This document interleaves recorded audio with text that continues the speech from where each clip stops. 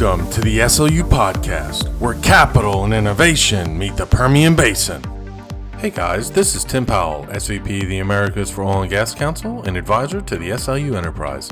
I recently sat down with all the key members of the SLU Enterprise team in order to walk through the various skill sets, experiences, and structures that are being leveraged in order to execute the SLU Marketplace concept. Let's jump into the episode and hear more of what everyone had to say.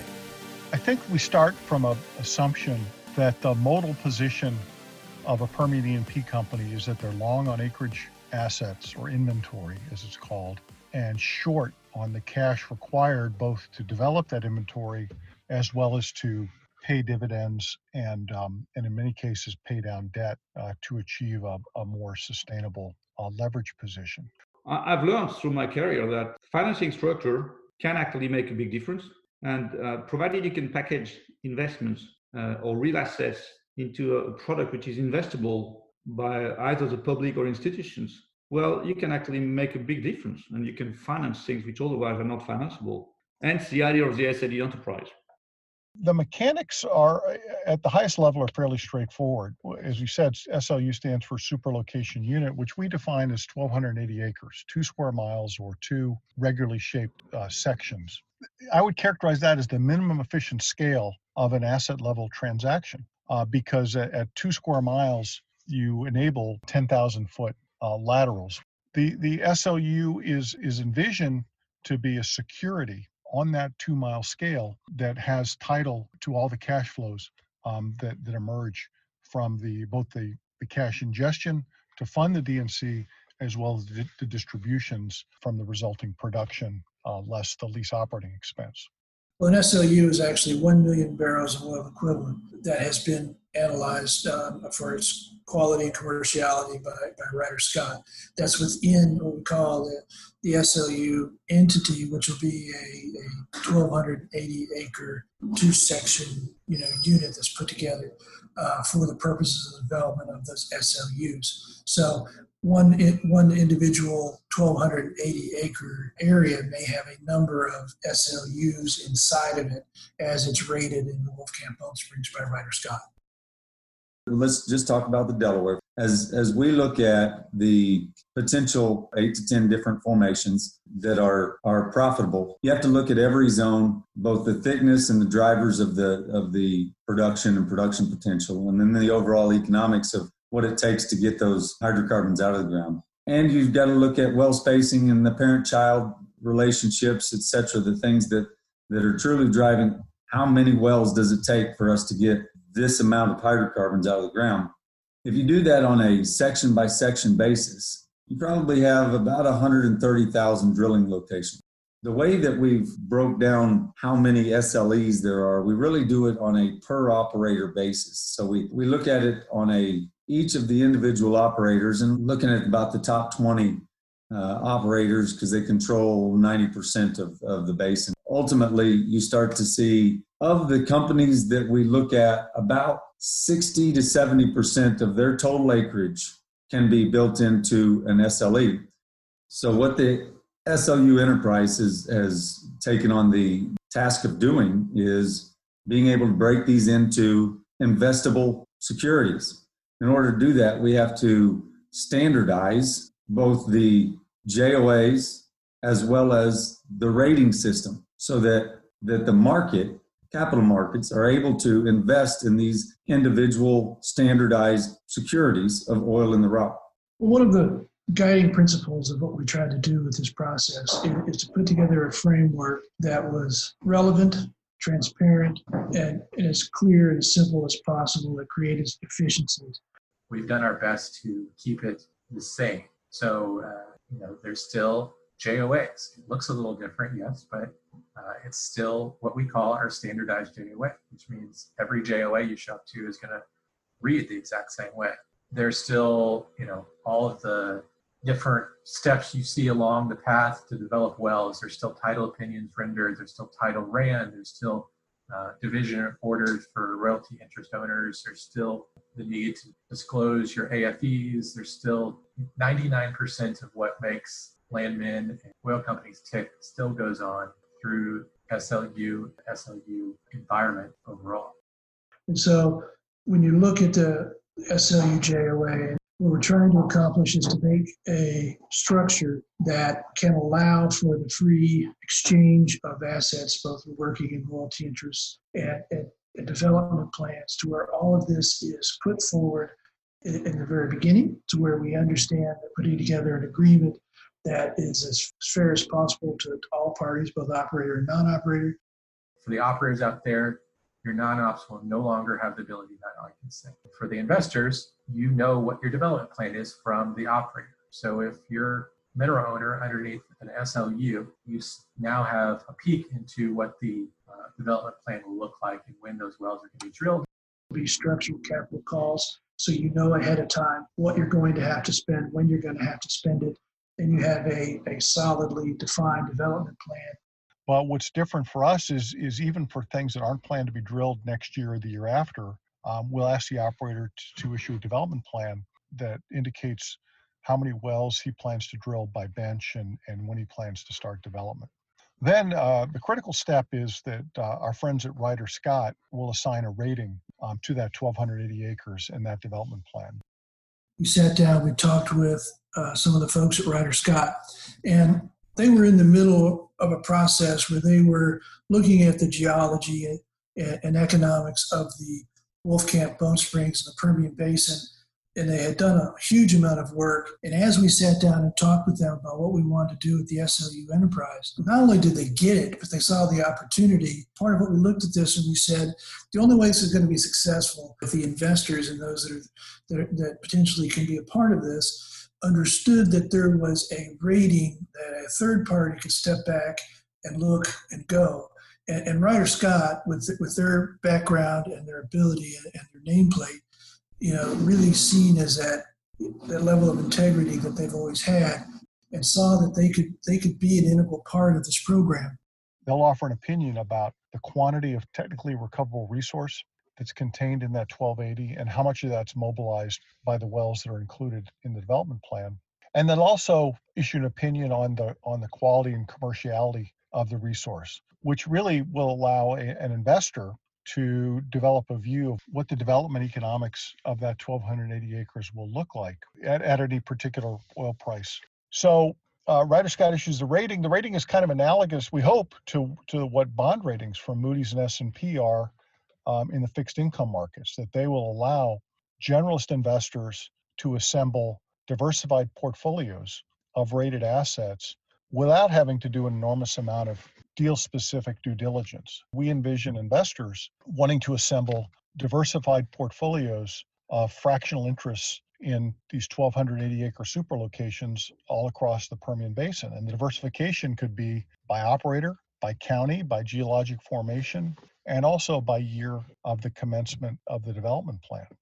And of course, once you start with, okay, we have this asset, and we start looking at how we're going to rate it and evolve it, then you get into all the legal sides, the legal issues. And again, Baker Botts, understood it, saw the opportunity. They've helped work with so many companies to bring, new advances in oil and gas and financing and structures and entities. And they saw that with the right structure, and having a partner like Ryder Scott to view this from the outside, that they could help structure an entity that could be a vehicle to bring the value forward and to bring the liquidity the market needs, and have a structure that investors would be interested in. Of course, as you start through the structure and the engineering and the assets, of course, that leads you into the accounting side. Talked to Grant Thornton, who, again, they got the SLU idea right away. They brought in, helped us on the audit side. They saw, what tweaks we would need to do on the accounting side to make things work. We had the idea that someone would come up one day and say, hey, you stupid, you haven't understood there is something there that makes it completely impossible. It's the reason why we went to the best.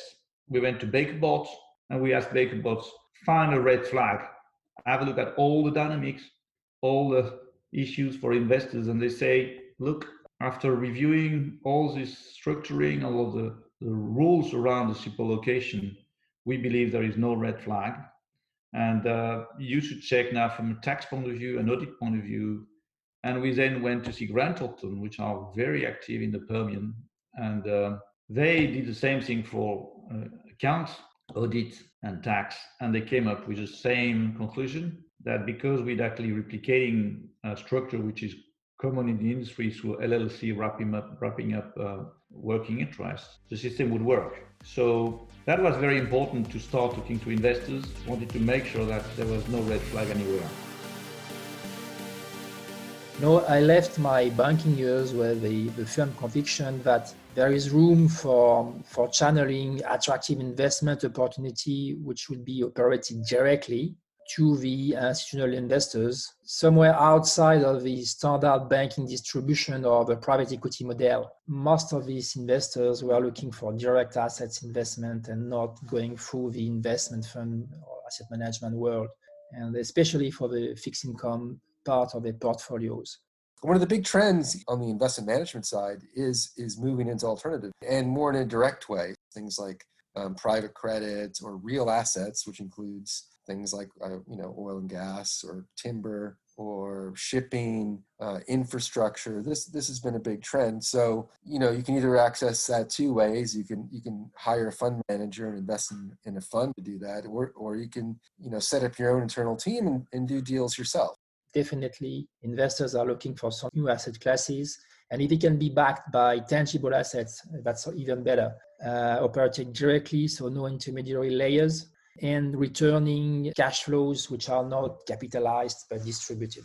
The reason why we believe the SLU Enterprise is going to bring a lot of money to invest to E&Ps for the development of the Permian Basin is that we've done it already.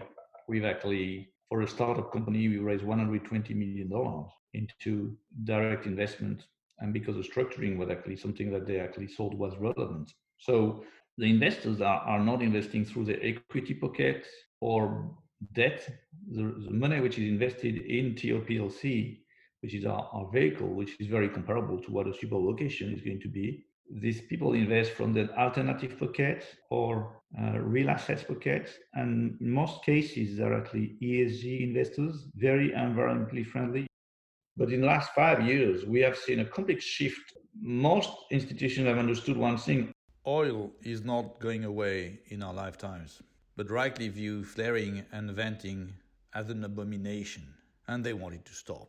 And oil is required as a product, as a base product for chemicals, for pharmaceutical industry, for lubricants, and oil is got to be produced, then let's produce it as cleanly as possible. So this is called the energy transition. And most of the European players right now prefer to invest in oil, and when they have a foot in the door of oil companies, push them to adopt cleaner standards than actually say abruptly, we don't invest in oil. So this has been a great change. And of course, provided we can actually demonstrate that the production is cleaner, then investors will be very happy to back these pioneers, these companies that will actually make an effort. For investors who are staying in fossil fuels but are seeking to invest in the highest possible level of ESG performance, they have a challenge, which is you could call an installed base challenge, is that all E&P companies have a variety of assets. And no matter what your metric is, there's variation all across the portfolio. Everybody's striving to get better, but those are all corporate, cumulative targets. It's actually not very fair to the oil industry that E&Ps are judged on everything they've actually built, all the fields they've actually put in production in the last 20 years. Because 20 years ago, nobody cared about environmental. It's a bit like if you were asking Toyota to bring back all the cars they produced in the last 20 years and actually make them compliant to the new emissions constraints and levels. That wouldn't be economic for Toyota, and it would be seen as unfair. And the tough part is you can't change a big oil company overnight, right? You can't transform ConocoPhillips, all their operations and make them clean and green in one fell swoop. It's impossible. But where can you start? Can you start with a double section SLU? Yes, you can. The beauty of the SLU, we talked about minimum efficient scale for securitization. It's also the minimum efficient scale for ESG performance analysis, and particularly on the E side. So the beauty of the SLU is we can designate those zero flaring entities, label them as such, and let investors say, yes, I'm willing to invest in oil and gas, but I hate flaring. So I want to only invest in zero flaring. There's not a single company out there today that can say it's a zero flaring company, but there are hundreds of zero flaring 1,280 acre sections.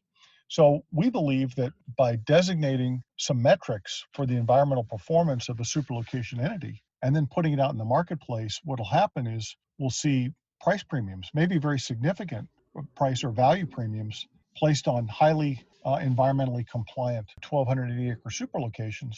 We are working to create a green label or a rating from a third party. This label will only be comprised by 5 relevant standards that would really make the difference between one way of production and a clean way of production. If we go to the most important points that should be relevant, we can start talking about flaring, venting, freshwater use, toxic chemicals, and carbon footprint, maybe in scope 1 and 2. But the 5 things I've just told you, they're feasible. They can be controllable. They are a good opportunity to, as you say, to start a clean slate.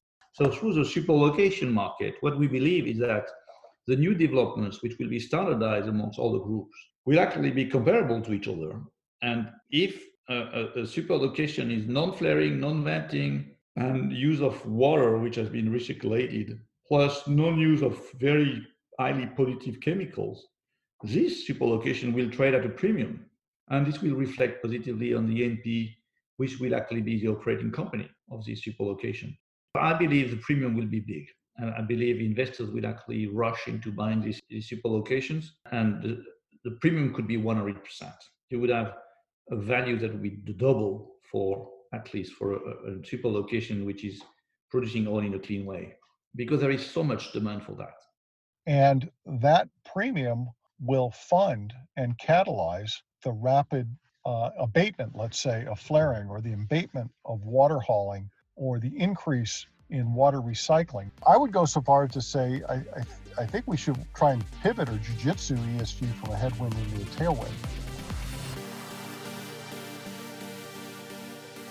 It's very possible today to sell or try to sell undeveloped properties. Yes, there's a market for this, but this market is basically between operators. For the non-op investors, why should they buy something like this when they do not know when it will be developed and if it will be developed, and even if the leases, underlying leases will be kept? So it will be it's such a challenge. So people who are stuck with the non-op rights, and but no new investors or new non-specialists of the oil and gas industry will come in because it's too risky and the fundamentals are not here. So that's a huge challenge. The cornerstones of focus of which acreage really lends itself to needing a solution like this desperately is, number one, the acreage that is outside of the 5-year rule. They're getting zero value for that today. Number two, I've got a liquidity issue and I need dollars to develop. It helps me to sell down and to develop acreage that I'm wanting to develop. And number three, it brings the simplicity of being able, or the liquidity of being able, of the actual acreage to lend itself to a simple core up or swap process.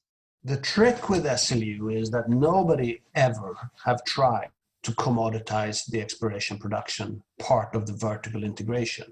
If you sit on probable undeveloped reserves, it's the famous 10% ratio, whatever. Basically, it's not bankable. But the reality is, subsurface, it's not binary. It's not like it's 10% or 90%. It's everything in between, seamlessly. So the question is, what if we would take all these assets, create the marketplace, and now we let the market players put a price on every piece on that? So, of course, people would say this is worth 90% bankable, this is 50% bankable, and so forth. And that was how it led to how do we organize a market like that? And that's also where some of the basic principles I learned from the physical forward markets and ICE was that you need to have the industry players with you. If you don't have the industry players with you, it's never going to work. it's a collective action problem. What I mean by that is that there's more benefit the more companies that participate, but you sort of have to sign the companies up one at a time on the promise that something's going to be there. With the PSP, I think that ultimately the companies joined because that scale gave them more effectiveness in executing their pre-existing strategies.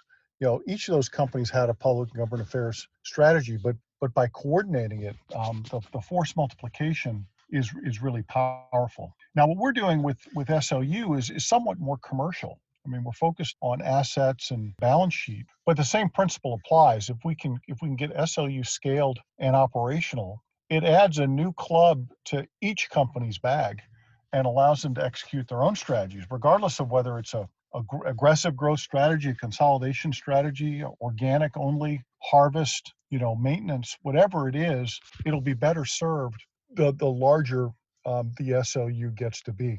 And the contract has to be relevant that it has an operation utility. So it needs to have a purpose, a relevance. Otherwise, people will not use it. And foremost, the non-industrial players, hedge funds, traders, banks, insurance companies that may or may not participate in this new market, they have to understand that it's relevant for these industrial players, because otherwise they're not going to participate. So what the SLU affords to an E&P company is a very flexible and scalable tool to both realize value in terms of price discovery, as well as to selectively monetize, which is, i.e., to trade acreage inventory of different varieties, whether it's stuff you're going to drill or not drill, or slices of it for cash. It can be a really vital and valuable tool to help companies transform themselves into dividend growth companies. Diamondback took over Energen, and we realized that the value of the deep price, which was $10 billion, collapsed, and the combined market cap a few months later was actually lower than the initial market cap of Diamondback. So we were thinking, how can an asset become a liability depending who owns it? And of course, this SEC 5 years rules is actually what makes reserves suddenly become like contingent resources if the capital is not there. We believe that if we could commoditize these deep rights, we could then make them tradable, and some investors would be quite happy to take positions for 2026, 7, 8 after the 5 years rules, because oil will be needed within 6 years, and the oil will have a value, and we believe that the deep rights are valuable. The goal is to put an asset together, a portfolio of assets, and then from this, on top of this, organize a market. So if we succeeded to do it with wine, with piece of art, with credit, with the infrastructure, with, of course, real estate, with leases on equipment, on cars, on credit card, and so on. There's absolutely no reason why the same technologies and the same marketplace cannot be put together to oil and gas industry, especially to these tangible rights of undeveloped properties.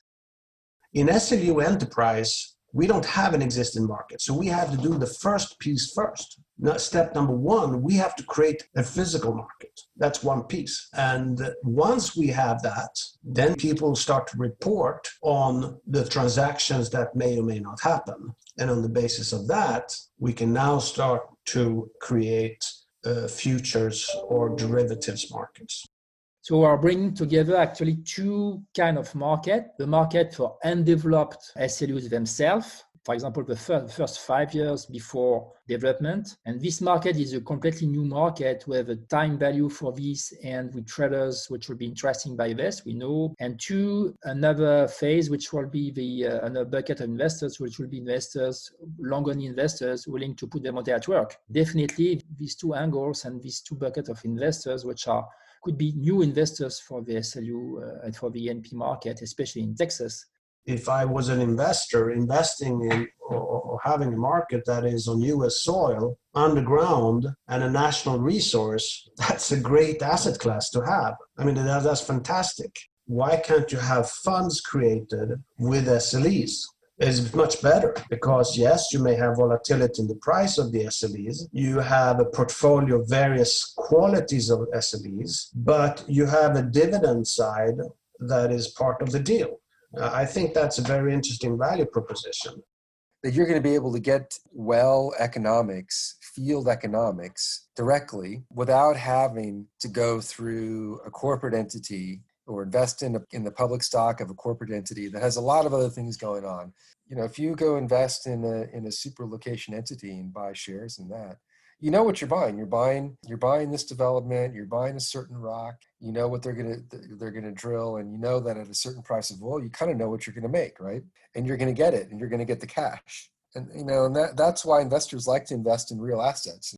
Traders, I think, will have an interest in this. Traders are not what they used to be. The big traders are Vitol, for example. You have Glencore, Trafigura, Noble. You know, these companies, they have equity between $2 and $12 billion. They are vertically integrated companies. They start to scratch into the E&P part of the business because they want to control the source of the crude oil. Because all the traders are in the asset game now. We actually want to own the asset. So they could very well say, what if we put in $1 billion and we buy SLEs? And from there, we trade it. You can imagine this SLE has a delivery clause in it. So you have an option, either I take money that is distributed from the operator, or the operator has to give you a number of barrels at Midland of a quality of crude oil, a Midland crude. And now it has an interesting angle for a trader. When the market is living, those are the bits and pieces that the traders or the market players will try to second guess when they buy and sell and try to become stronger.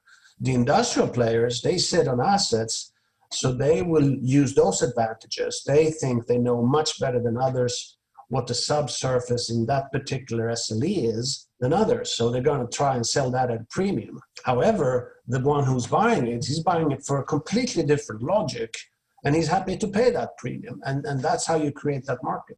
Well, another point to make is, you know, the debt that goes into these super location entities, these standalone entities, is non-recourse to the operators, which I think the operators are really going to like. There's even a way to make it non-consolidated. So non-recourse, non-consolidated debt for the operators is going to be a pretty attractive thing for them, because especially if they've got a lot of leverage already. Ultimately, the biggest thing that I would leave our independent oil and gas partners with is the fact that we've designed this in a way that it should change very little about the way that they're operating, other than the structure under which they do it. And so it's just further standardization of components of the industry on the land side and the rock characterization side. So it's not something that is going to change everything about the way that they do business. It's purely going to standardize some components to bring new investors into the market and truly give them a true valuation of the corporations that they've built. You know, I think the real message here is, if we get this product right and we get this structure right, there are literally, as you know, thousands and thousands of huge institutional investors around the world that all are looking for the next interesting investment opportunity. And today, in today's world, it's hard to find, with very low rates throughout the developed world, you know, valuations quite high in a lot of spaces, and looking for real assets and direct. So that, you know, this ticks a lot of boxes. If we get the structure right, and if we get enough of the product out there, and we create a big enough market, and I'm talking multi-tens of billions to get large investors' attention, then I think you will sell the stuff, and people will invest in it, and you will attract capital.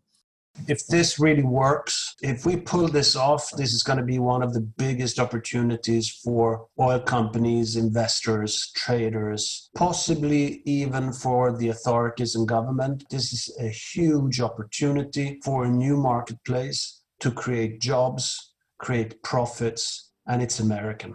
I think it's absolutely great. And if it's successful, you're going to see very quickly non-American interest getting involved.